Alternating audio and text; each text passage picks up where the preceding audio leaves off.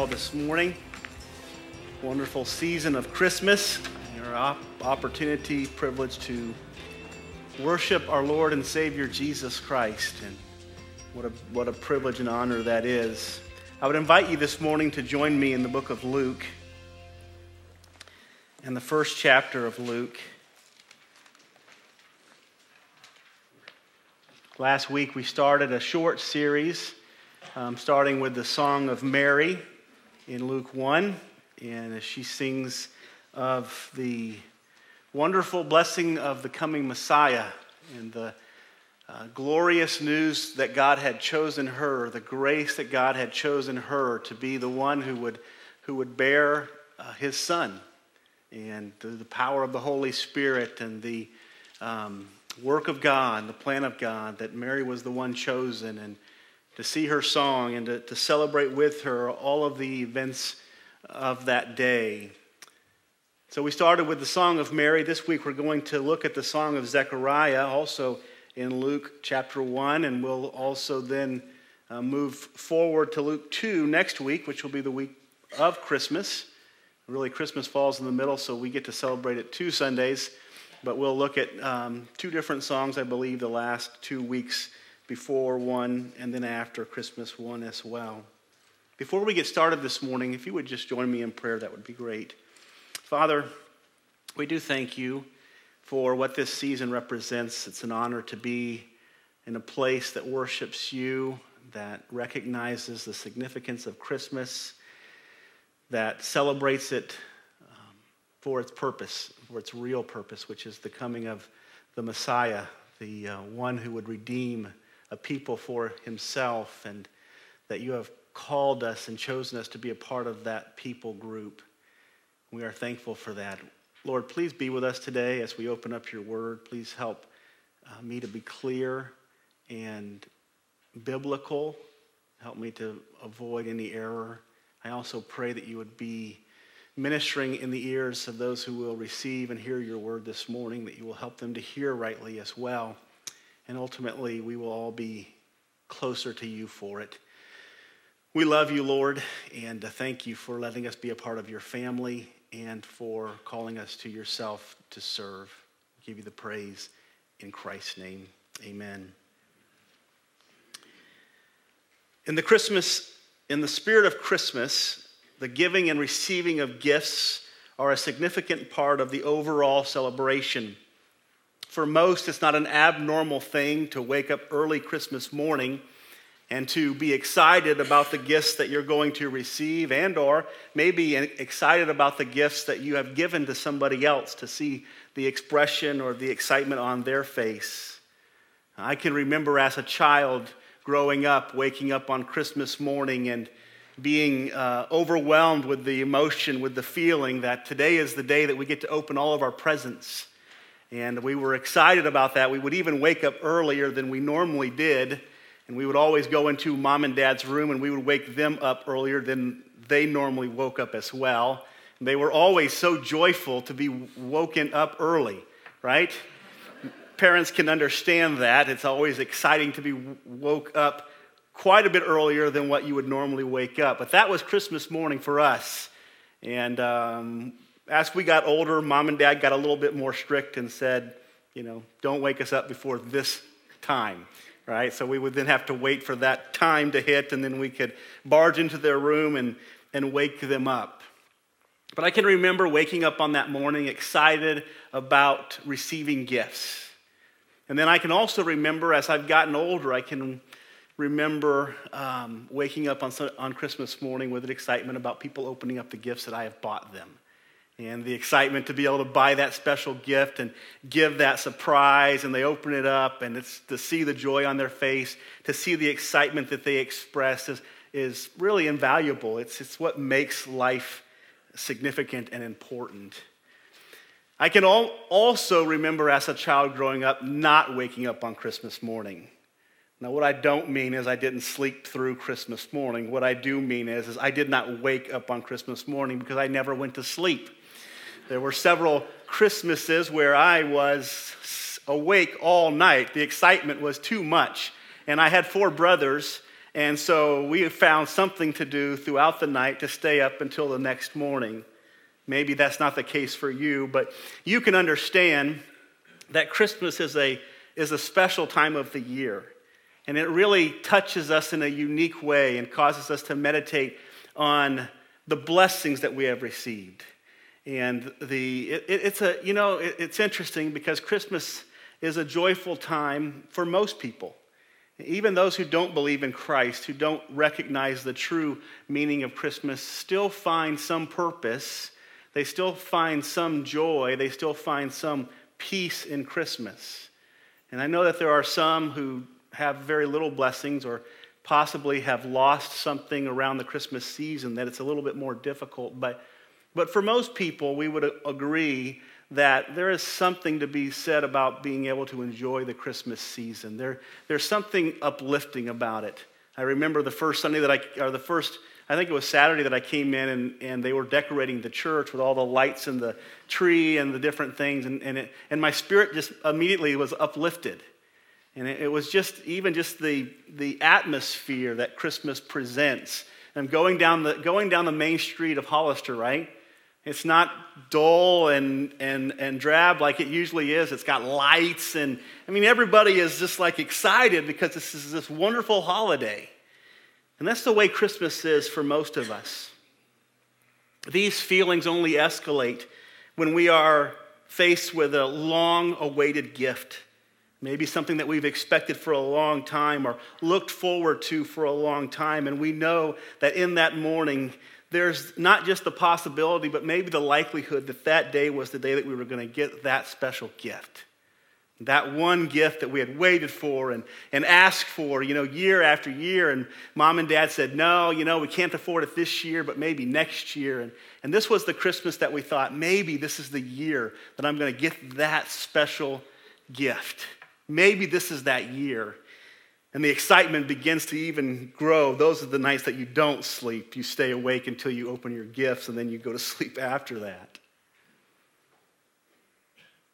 Maybe it's also the gifts that we get of great value to us. Somebody spends a great deal of money to bless us on Christmas morning. Or maybe it's a special gift on Christmas that somebody special gives to us, somebody of significance gives to us, somebody that's important to us.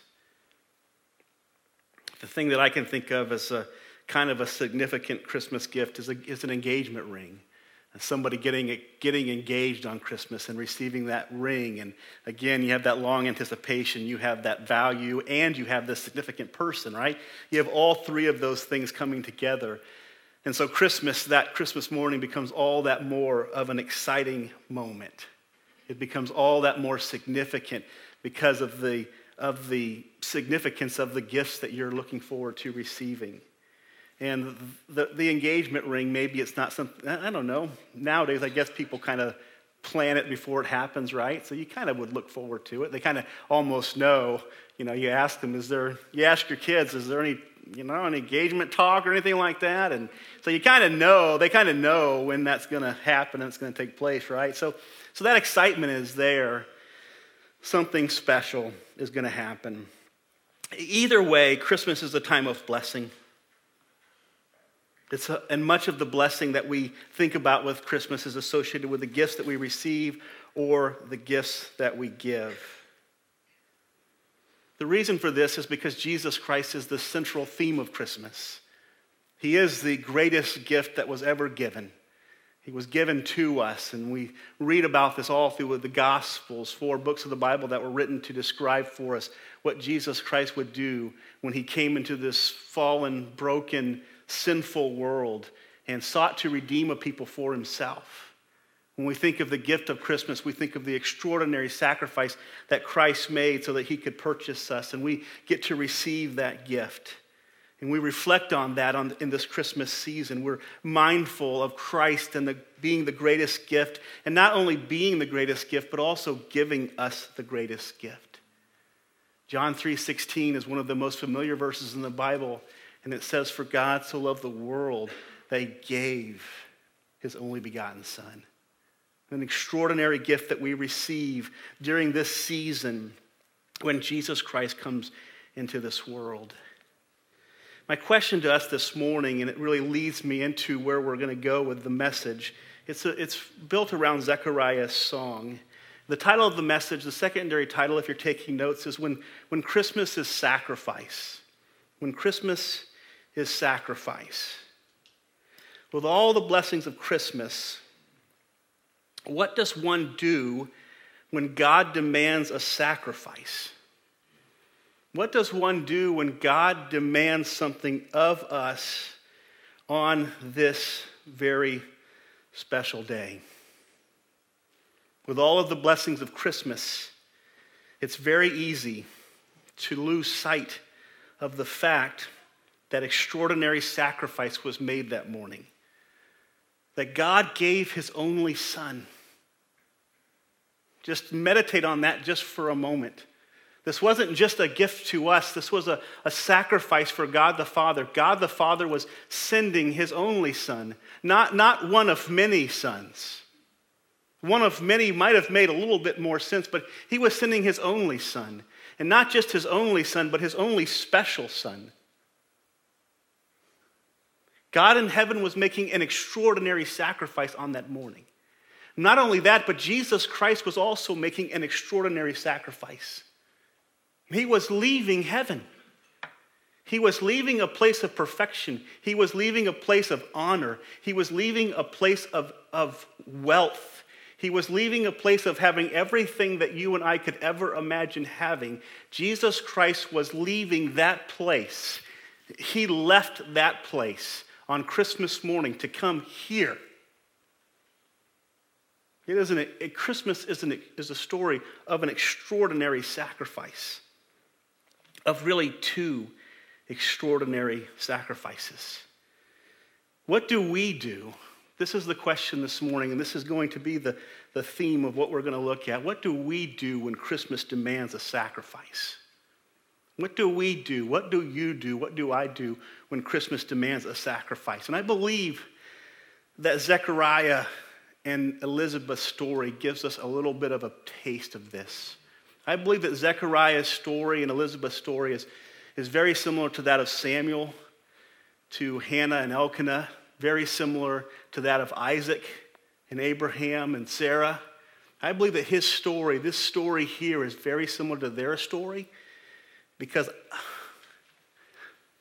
I believe that what the Lord is asking of these two people is an extraordinary sacrifice. And he's asking them this. He's not asking them, he's demanding this of them in this moment. So join me as we study this together. And we're going to look at almost all of Luke 1, and I'm going to just comment as we go to possibly build the anticipation that you'll feel, hopefully, that you'll experience as we see what unfolds here in this passage of Scripture. The Bible tells us in Luke 1, beginning in verse number 5, in the days of Herod, king of Judah, there was a priest named Zechariah of the division of Abijah, and he had a wife from the daughters of Aaron, and her name was Elizabeth. And they were both righteous before God, walking blamelessly in all the commandments and statutes of the Lord. I just want to stop there for a moment and just think about what the Lord says about these people. Elkanah and Hannah were godly people. The Bible says that they were, in essence, above reproach. They had followed all of the commandments. They had followed all of the customs. They had done all of the right things. These two were walking with the Lord closely. It wasn't like in this situation you have two people that are being described that are walking selfishly or walking in sin, and therefore the Lord doesn't give them any children. The issue is that these two people were very, very close to the Lord. The description of her being the child or the daughter of Aaron lines her up into the Aaronic priesthood.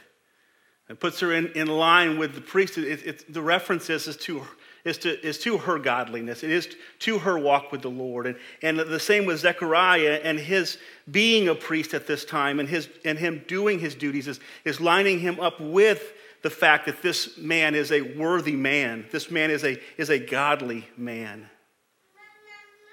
He says in verse number 7, but they had no children because Elizabeth was barren and both were advanced in years. They have no children. And this is a sign of, in the Bible, this is not a positive thing. The Bible, at the end of this chapter, or in the middle of it, Elizabeth talks about it being a reproach, that the Lord has removed the reproach from off of her. This is a reproachful thing. This is not a positive thing. Children, the Bible says in Psalm 127, are a gift from God. They're a blessing from God. And in the Old Testament, they were the pinnacle of blessing. I know we live in a totally different generation today, but truly, biblically speaking, children were the pinnacle of blessing. They were the extraordinary gifts. They were the significant gifts. And somebody that did not have children was looked down upon.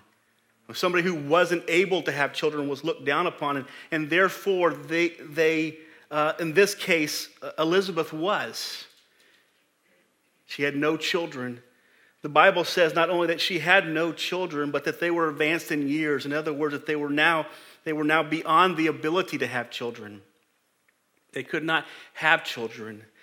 In a few verses, we will read that they prayed for children, that they continued to pray for children. Not only was it not that these two were not worthy in God's eyes of being blessed, but it wasn't that they did not ask. They prayed constantly and consistently. We can see Elkanah and Hannah praying for Samuel. We can see Abraham and Sarah praying for Isaac. We can see these women all throughout scriptures, these stories of women who were barren, and they prayed and they pleaded and they begged God for children. This is the case in this story. You have two people who are worthy before God. They are walking with God. They are righteous before God. God is not judging them by not giving them children. They have asked God. They have pleaded for God. You can see the anticipation in this moment. These people, and to the place where they're now older in years. And I believe the implication is that they are beyond the ability to have children. They cannot. They have prayed. They have pleaded with God. They have lined themselves up with God in such a way that he would have no reason not to bless them.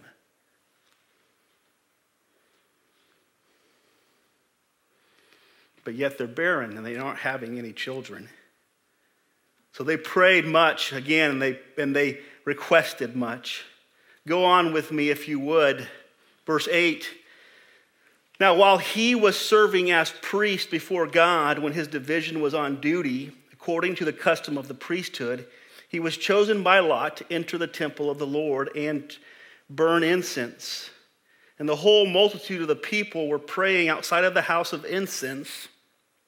And there appeared to him an angel of the Lord standing at the right side of the altar of incense. And Zechariah was troubled when he saw him, and fear fell upon him. The angel said to him, Do not be afraid, Zechariah, for your prayers have been heard. What an extraordinary statement. What a wonderful Christmas statement to hear. This was not Christmas. This is obviously pre-Christmas.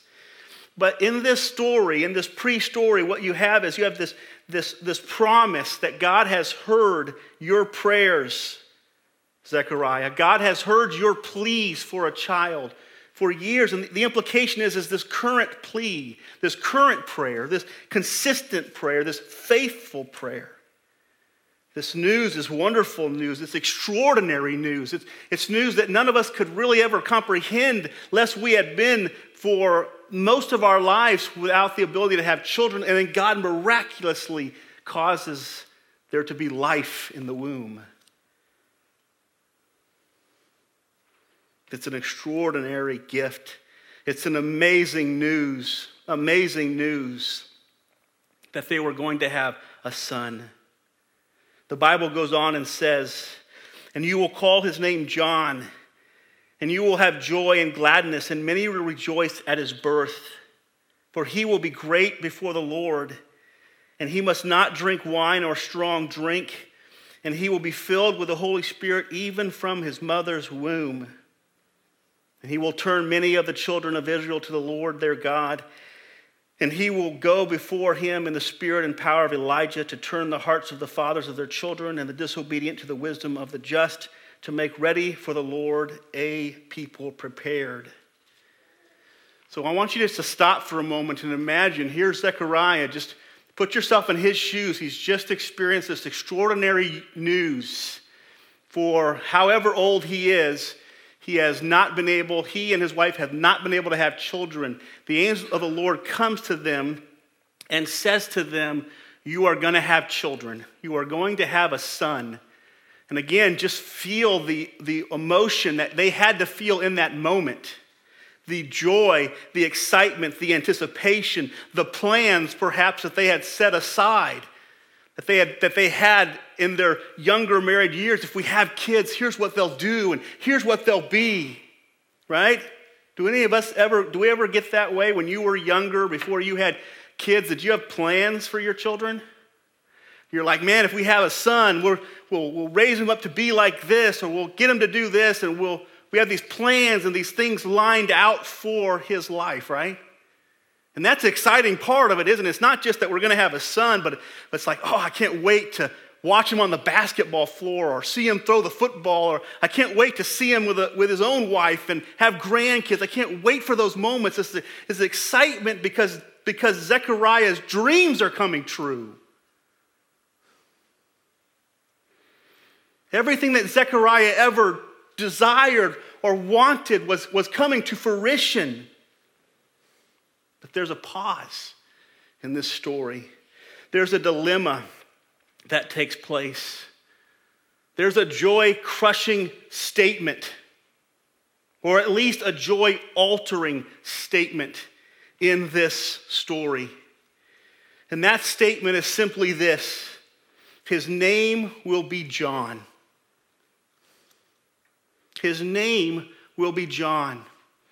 What the angel of the Lord is saying to Zechariah is, while I'm giving you a child, while I'm giving you this gift, while I'm giving you this blessing, I'm going to name him. Do you know how significant that was to the Hebrew people? To be able to not only to be able to have the plans for their child's future, but to be able to name them. To be able to put on them their personal name that they had chosen for that child. This was not only significant in this situation, but it was escalated because not only was this Zechariah's son, but it was his only son. So automatically, as we'll read later in the story, automatically it's assumed that he should be called Zechariah. He should be called Zechariah. There's no other name for him. He's their only son. He's their first son. This is what's customary. What the Lord describes to Zechariah in the next several verses is that I'm going to give you a son, Zechariah, but that son is going to be mine. In the same way that Hannah and Elkanah prayed for a child and God gave them Samuel, and the Lord said, Samuel's mine. In the same way that Abraham and Sarah prayed for a child and God gave them Isaac, and the Lord said to him, take him up on the mountain and take his life, the Lord was saying, he is mine.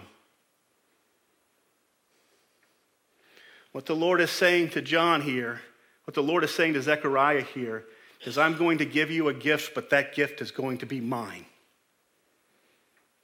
This is a difficult moment for him.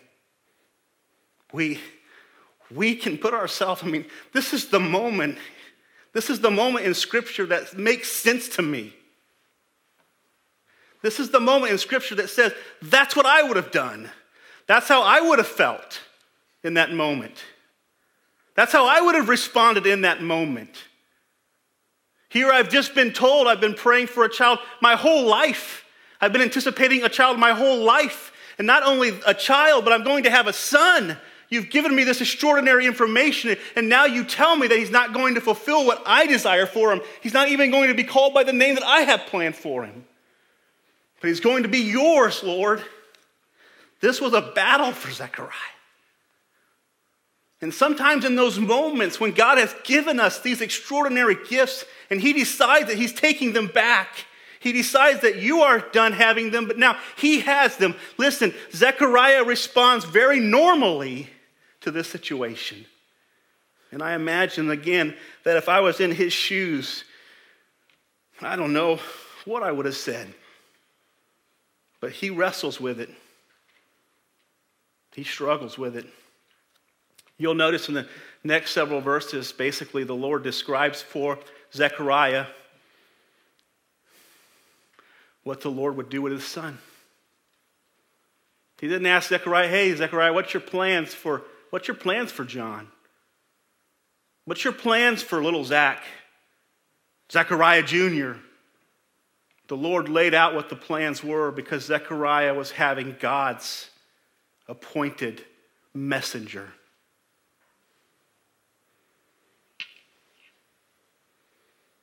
Let's go on. Here's where the conflict begins. Here's where the conflict is revealed. Verse 18, and Zechariah said to the angel, how shall I know this? This is a very simple question that is met with a very harsh response. It's not Zechariah questioning God's ability. You'll think that when you read that he says, we are both old. The Lord is not saying to Zechariah, don't question my ability. Okay? If you just read the next chapter, Mary questions the same thing. Mary receives no condemnation from the Lord. The way the story flows is the context of Zechariah's struggle is the name John. That's the context of his struggle. You are naming him John, which basically means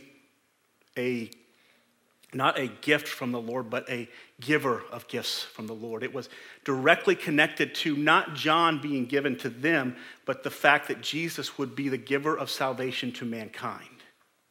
And this would be the epitome of John's life. He says, how shall this be, for I am an old man and my wife is advanced in years? And the angel said to him, and just notice the way that the angel responds. The angel says to him, I am Gabriel, and I stand in the presence of God. This is no insignificant response. The angel Gabriel is getting Zechariah's attention. The angel Gabriel is getting Zechariah's attention.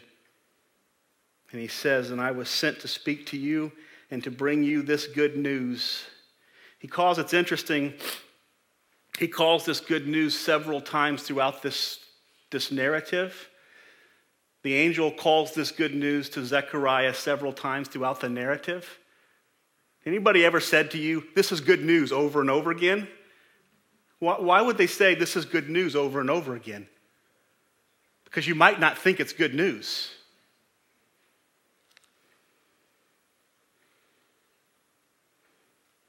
And behold, he says, you will be silent and unable to speak until the day that these things take place, because you did not believe my words, which will be fulfilled in their time.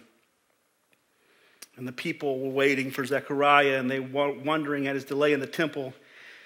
And when he came out, he was unable to speak to them, and they realized that he had seen a vision in the temple, and he kept making signs to them and remained mute. And when the time of service was ended, he went to his house. After these days, his wife Elizabeth conceived, and for 5 months she kept herself hidden, saying, thus the Lord has done for me in this day when he looked on me and to take away my reproach among people. So Zechariah is made, many believe that he was made deaf and dumb because he wasn't able to speak, and he wasn't obviously able to hear because they were signing back and forth. So many theologians connect the two together, that he was made deaf and he was made dumb for a season, the Bible says, until this is fulfilled. And we'll see what this is fulfilled means here in just a moment. I wrote this little note. I was actually just rehashing things this morning, and I wrote this little note. And I want you just to think about it with me. The note is this: it's one thing to question God's ability. Mary did. It's quite another thing to question or to challenge God's sovereignty and his right to everything that we have. It's one thing to question God's ability. It's quite another thing to challenge his sovereignty and his right to everything that we have. The gifts that he has bestowed upon us are his gifts. It's like Job. Job, I honestly, I was working through this week, and I saw so many Old Testament connections. And Job is another wonderful connection. The Lord gave him children. The Lord has given. The Lord has taken away. Blessed be the name of the Lord. It's his stuff, not ours. He goes on in the text and down in verse 57. We're going to skip over the part about Mary and her song. We did that last week. The Bible says in verse 57, now the time came for Elizabeth to give birth, and she bore a son, and her neighbors and relatives heard that the Lord had shown great mercy to her, and they rejoiced with her. And the idea of it is that when she had this child, that the neighborhood, all the people in the community came. They all came to this wonderful celebration. They were all excited for her. Here is an older woman. Be careful what I say with the old part, right? Here is an older woman who is seemingly beyond the ability to have children, and God shows her extraordinary mercy, and he gives her a child. This is a wonderful blessing. All of the community is excited about it. They're all there to celebrate, right? The Bible goes on to say, and on the 8th day they came to the circumcision of the child, and they would have called him Zechariah after his father. So you see, again, that we're going back to this name struggle, aren't we? The community has come together, and they all know the customary thing to do here is he's going to be named Little Zach. This is Zechariah Jr. It's a given. It's not even to be questioned or challenged. The people come, they've got all their little presents, and it's like on the little presents, it's to little Zach, right? It's already laid out. They've got it all planned. They're calling him Zechariah Jr. That's what's customary. If he is going to be a representation of that family, he is going to be called by that family's name, right? But John was not going to be a representation of that family. That's the struggle that we're dealing with here. John was not about Zechariah. John was not about Elizabeth. John was about Jesus.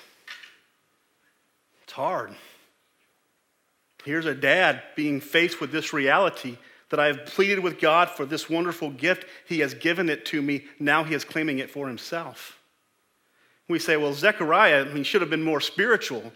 Yeah, put yourself in his shoes. And know this. What Zechariah knows historically is that when God chooses and claims somebody for himself, like Abraham, like Isaac, like Paul, they suffer. They suffer. It wasn't uncommon for God to name people in the Bible, but what was also known is that every person he named was his. Was no longer theirs.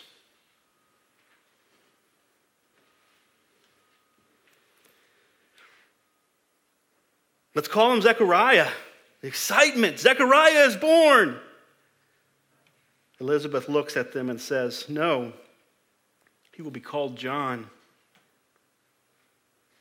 He will be called John.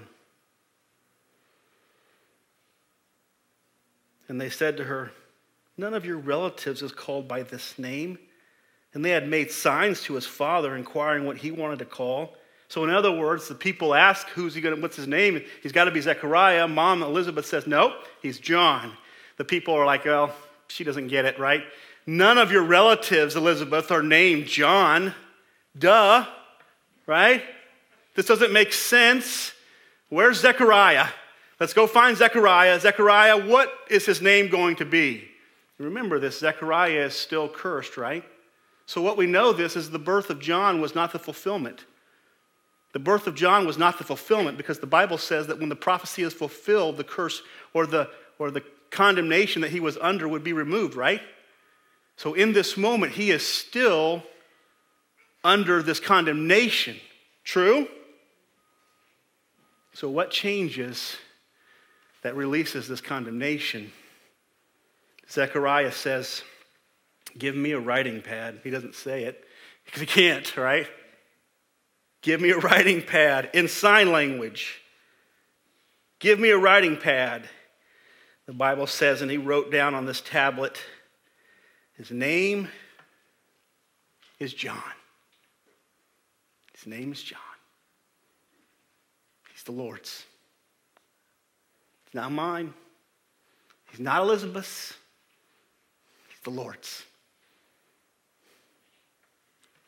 Again, this is a difficult moment. Zechariah has come to this conclusion that John was a gift from God for God. John was a gift from God for God. He goes on and says, and they all wondered.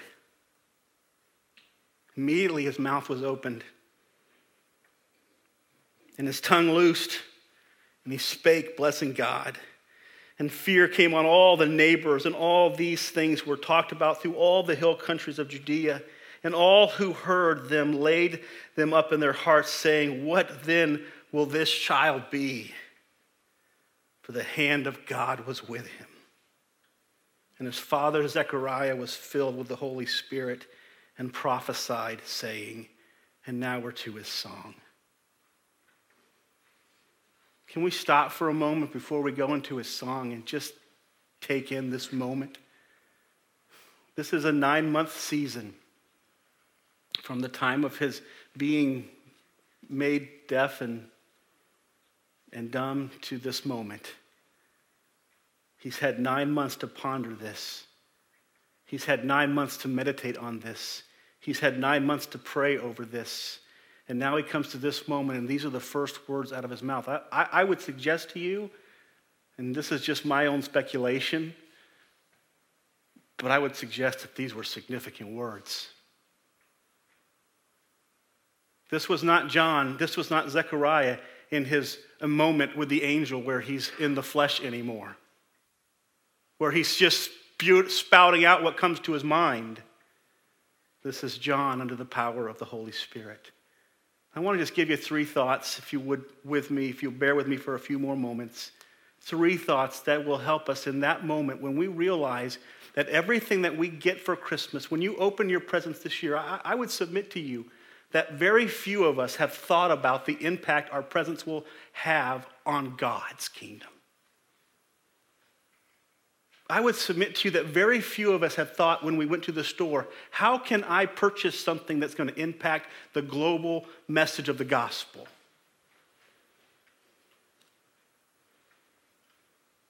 This is not just a present that's sitting under a tree. This is a child that God says, he's mine. Right?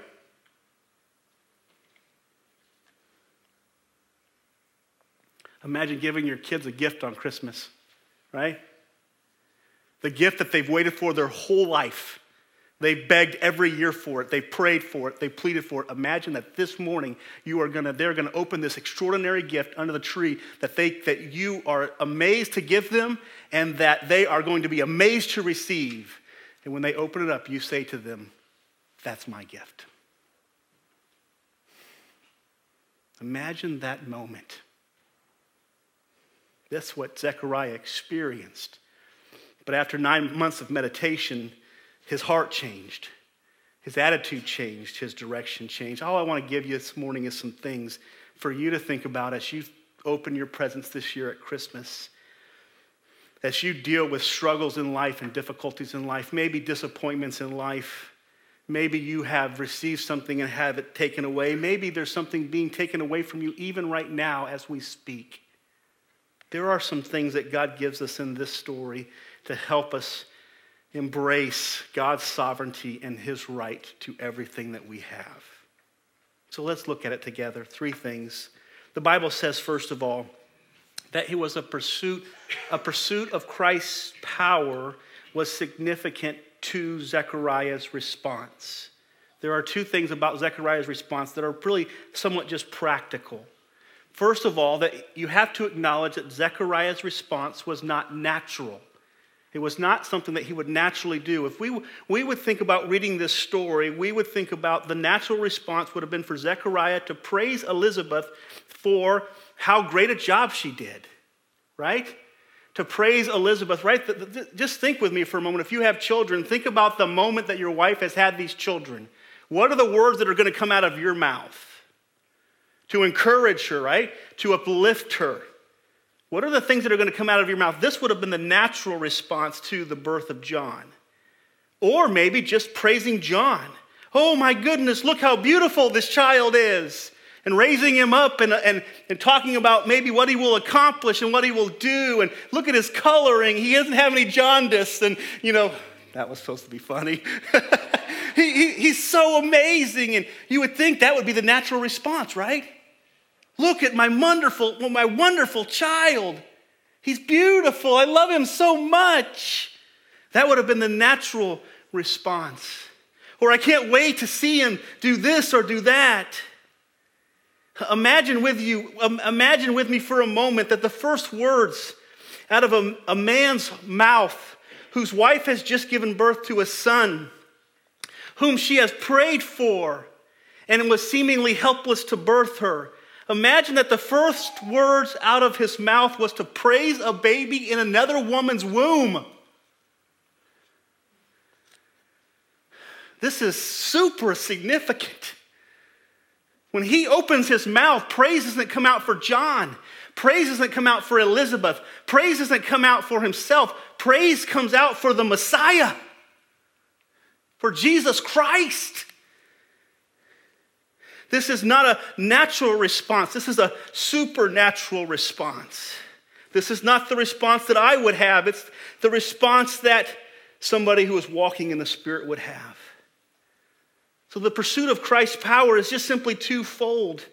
It is 9 months of meditation and prayer, and it is being filled with the Holy Spirit. The only way that we're going to respond properly when we have taken away from us what we consider to be our greatest treasure is if we're walking in the Spirit of God. This is what it says here. It says that he was filled with the Spirit. God's Spirit was in complete control. When Zechariah opens his mouth, he opens his mouth to speak the words of God. And he was full of the Spirit after 9 months. I believe, and the scriptures doesn't clearly tell us this, but I believe that Zechariah was a man of God, and therefore those 9 months were spent in meditation and study, that he wanted to understand what this is about. And this is what brought him to a place where he was full of the Holy Spirit. If we're going to respond properly in sacrificial moments, when Christmas demands a sacrifice, we have got to be full of the Holy Spirit, which is a result, maybe not of 9 months of meditation and prayer, but maybe it's a result of 1 month of meditation and prayer. Maybe it's Psalms 1 where the Bible says that they who meditate on the word day and night. If we're going to respond properly, we're going to have to pursue Christ's power in those moments.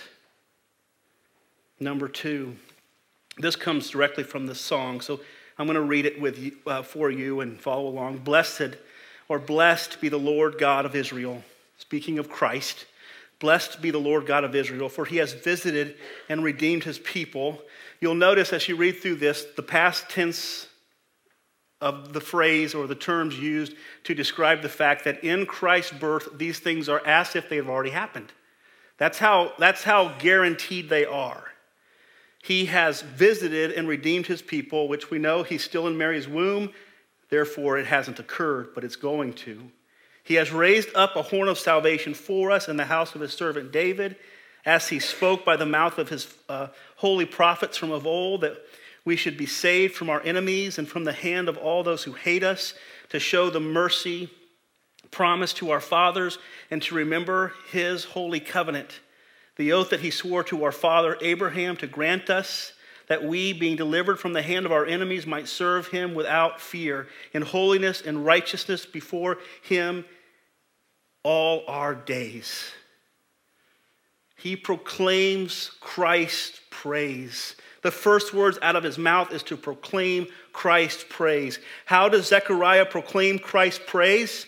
Number one, he had to embrace the fact that the most important thing in life wasn't him. Zechariah had to face the fact that the most important thing in life wasn't him, it wasn't Elizabeth, and it wasn't John. But the most important thing in life was in Mary's womb, and that was Jesus Christ, the Son of God, who would come to redeem us from our sins.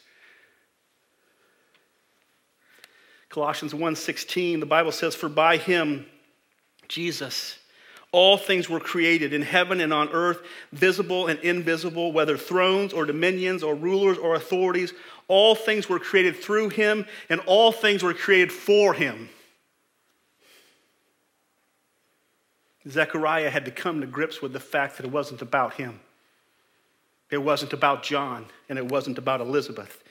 It was about Jesus.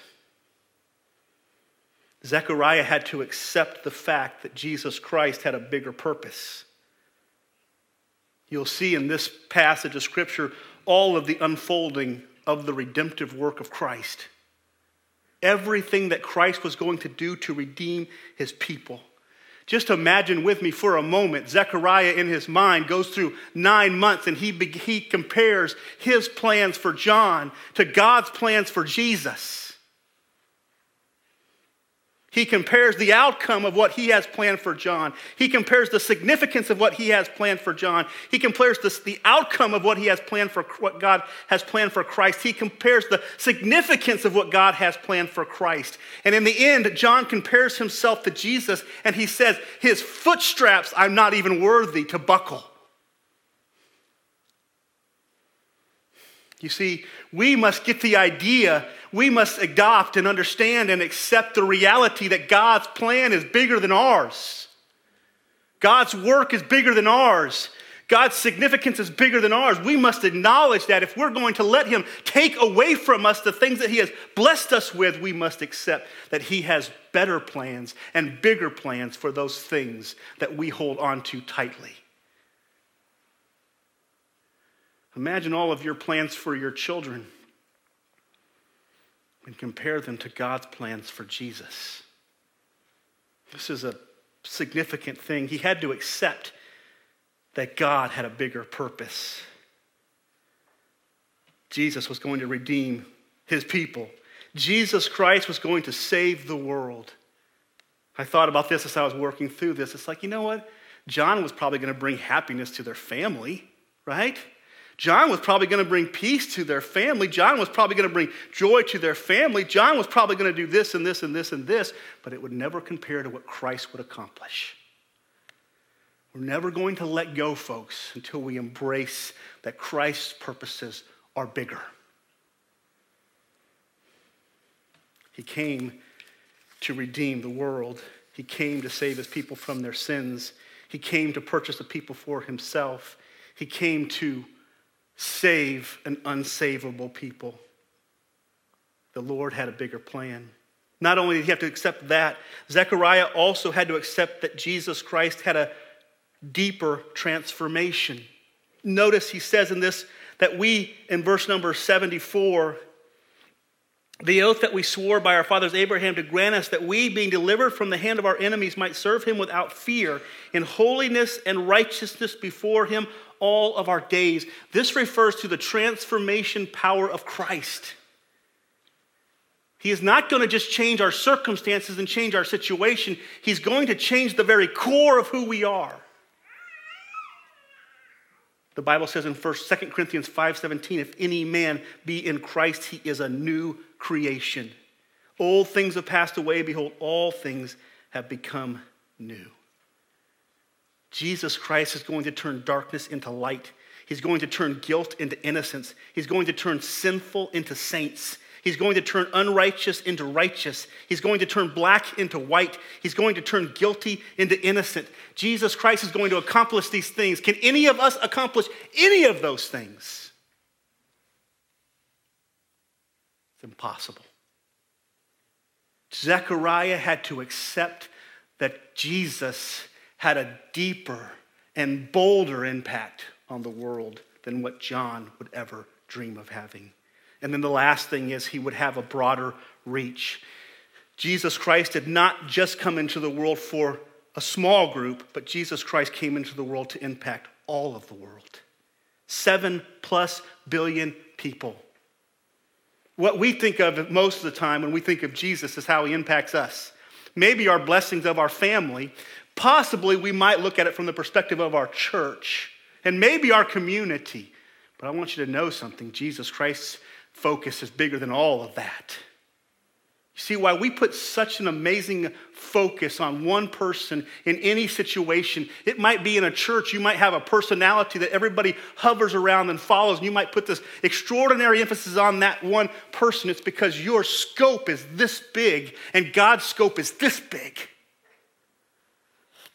We can't focus on the smaller things. We must see what Jesus Christ is accomplishing in the bigger picture. This is why we don't send missionaries to the foreign field anymore. This is why we don't raise up pastors and evangelists and people to go out and to reach the world with the gospel. Why? Because we're not concerned about that. We're concerned about what we can accomplish in our little world. And if that were the case for Zechariah, he had every right to be complaining about the situation. But Jesus would come and impact the world. He had to accept that Jesus had a bigger purpose, that Jesus had a deeper transformation power, and that Jesus had a broader reach. And when Zechariah accepted all of those things, he embraced the fact that John would be meant for Christ.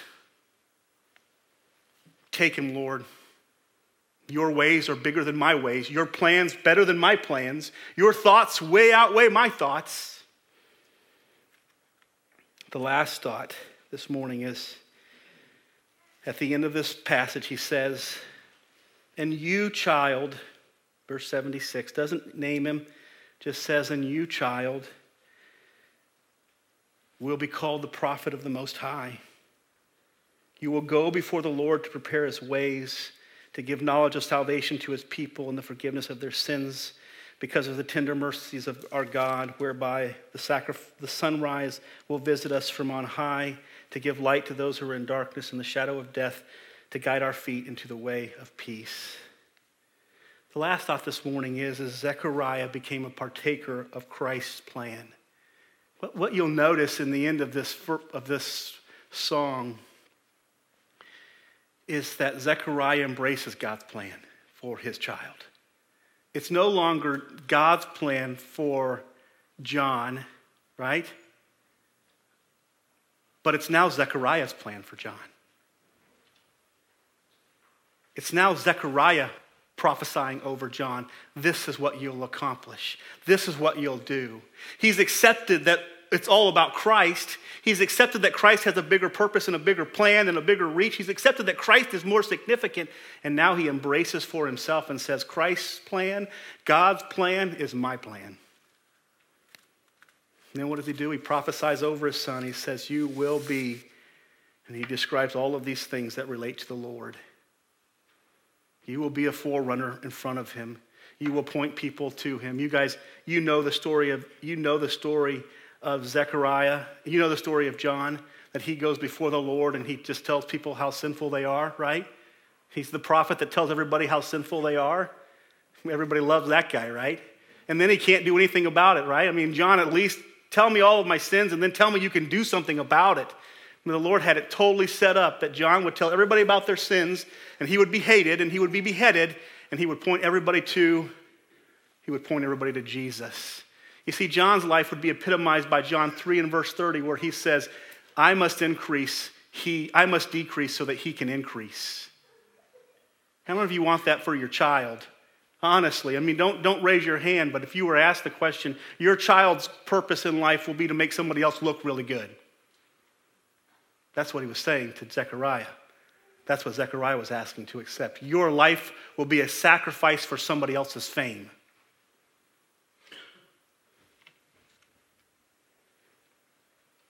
He embraced for himself Not that this was God's purposes now, but now I understand, and this is my purpose. John would be identified now by what he was called to do by God. He would be a prophet, it says. He is identified by what he would accomplish for Christ, and he is identified by how he would live for Christ. This John, according to Matthew 3, would be a wild man living clothed in camel's skin. He would be eating wild honey and locust. I mean, you can just picture the guy, right? That's exactly what the Lord had planned for him. I'm sure Zechariah had the idea, come on, son, get up. It's Sunday morning. Let's put your suit on and your tie on, and let's comb your hair the right way. Let's make sure you look really good, right? Like us, that's the way we are. It's like, let's make sure everything is all of our I's and dotted, all of our T's are crossed so that we look, tell me, so that we look good. John wasn't here to make Zechariah and Elizabeth look good, was he? Zechariah was devoted to making Jesus Christ look good. What about us? What do we do with the things that God gives us? How tightly do we hold on to them when he demands them of us? What if Christmas was a time of sacrifices? It's difficult to consider and think about. In closing, this Christmas, as we receive gifts, as we get things and give things, let us remember these few truths. We need to have a big picture of Christ. Acknowledge his purpose, acknowledge his power, acknowledge his reach, acknowledge his impact, and acknowledge how much more significant and how much more important it is than yours. Number 2, develop a view of yourself that always says, I'm willing to be secondary. There's a little video out on YouTube. It's called I Am Second. And there's people on there giving their testimony about how they're willing to be second. Are we willing to be second? Jesus says those who will be great amongst you will be your servants. Develop a view of self this Christmas that says, I'm willing to be secondary. Let Christ be primary. And Christmas is a great time to teach our kids how important Christ is and how insignificant we are. Embrace God's purposes as your purposes.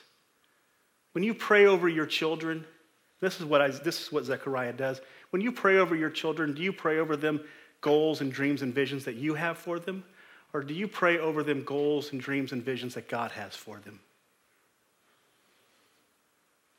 Do you pray over them what you think God's word teaches he wants them to be? Or do you pray over them things that you would like them to be because it would make you look good on the outside? There's a lot of reasons why we give gifts and receive gifts. A lot of selfish reasons. But what about when God requires something of us? You know what's interesting about the gospel? The gospel is the giving and the making of the greatest sacrifice for us, right? For our sins. Do you know what the Lord requests back of us? Does anybody know? You know what he requests back of us? Sacrifice. That's what he requests back of us. He's like, I have made ultimate sacrifice for you. So Jesus Christ was a gift to the world. Jesus Christ was a gift to the world for God. John was a gift to the world for God. May I submit to you that you as a Christian are a gift to the world for God. And it's going to be sacrificial to serve God because at the very epitome of Christ is sacrifice. Embrace his purpose, accept his will as your own will. And then embrace the truth that all that belong to God, and he gives and he takes as he sees fit, and he's always right, and he has the authority to do it. In the end, remember this. Remember this, please. What the world sees as sacrifice, the Lord sees as investment. All of this sacrifice that's been spoken of this morning is built around Zechariah's fleshly perspective, not his spiritual perspective.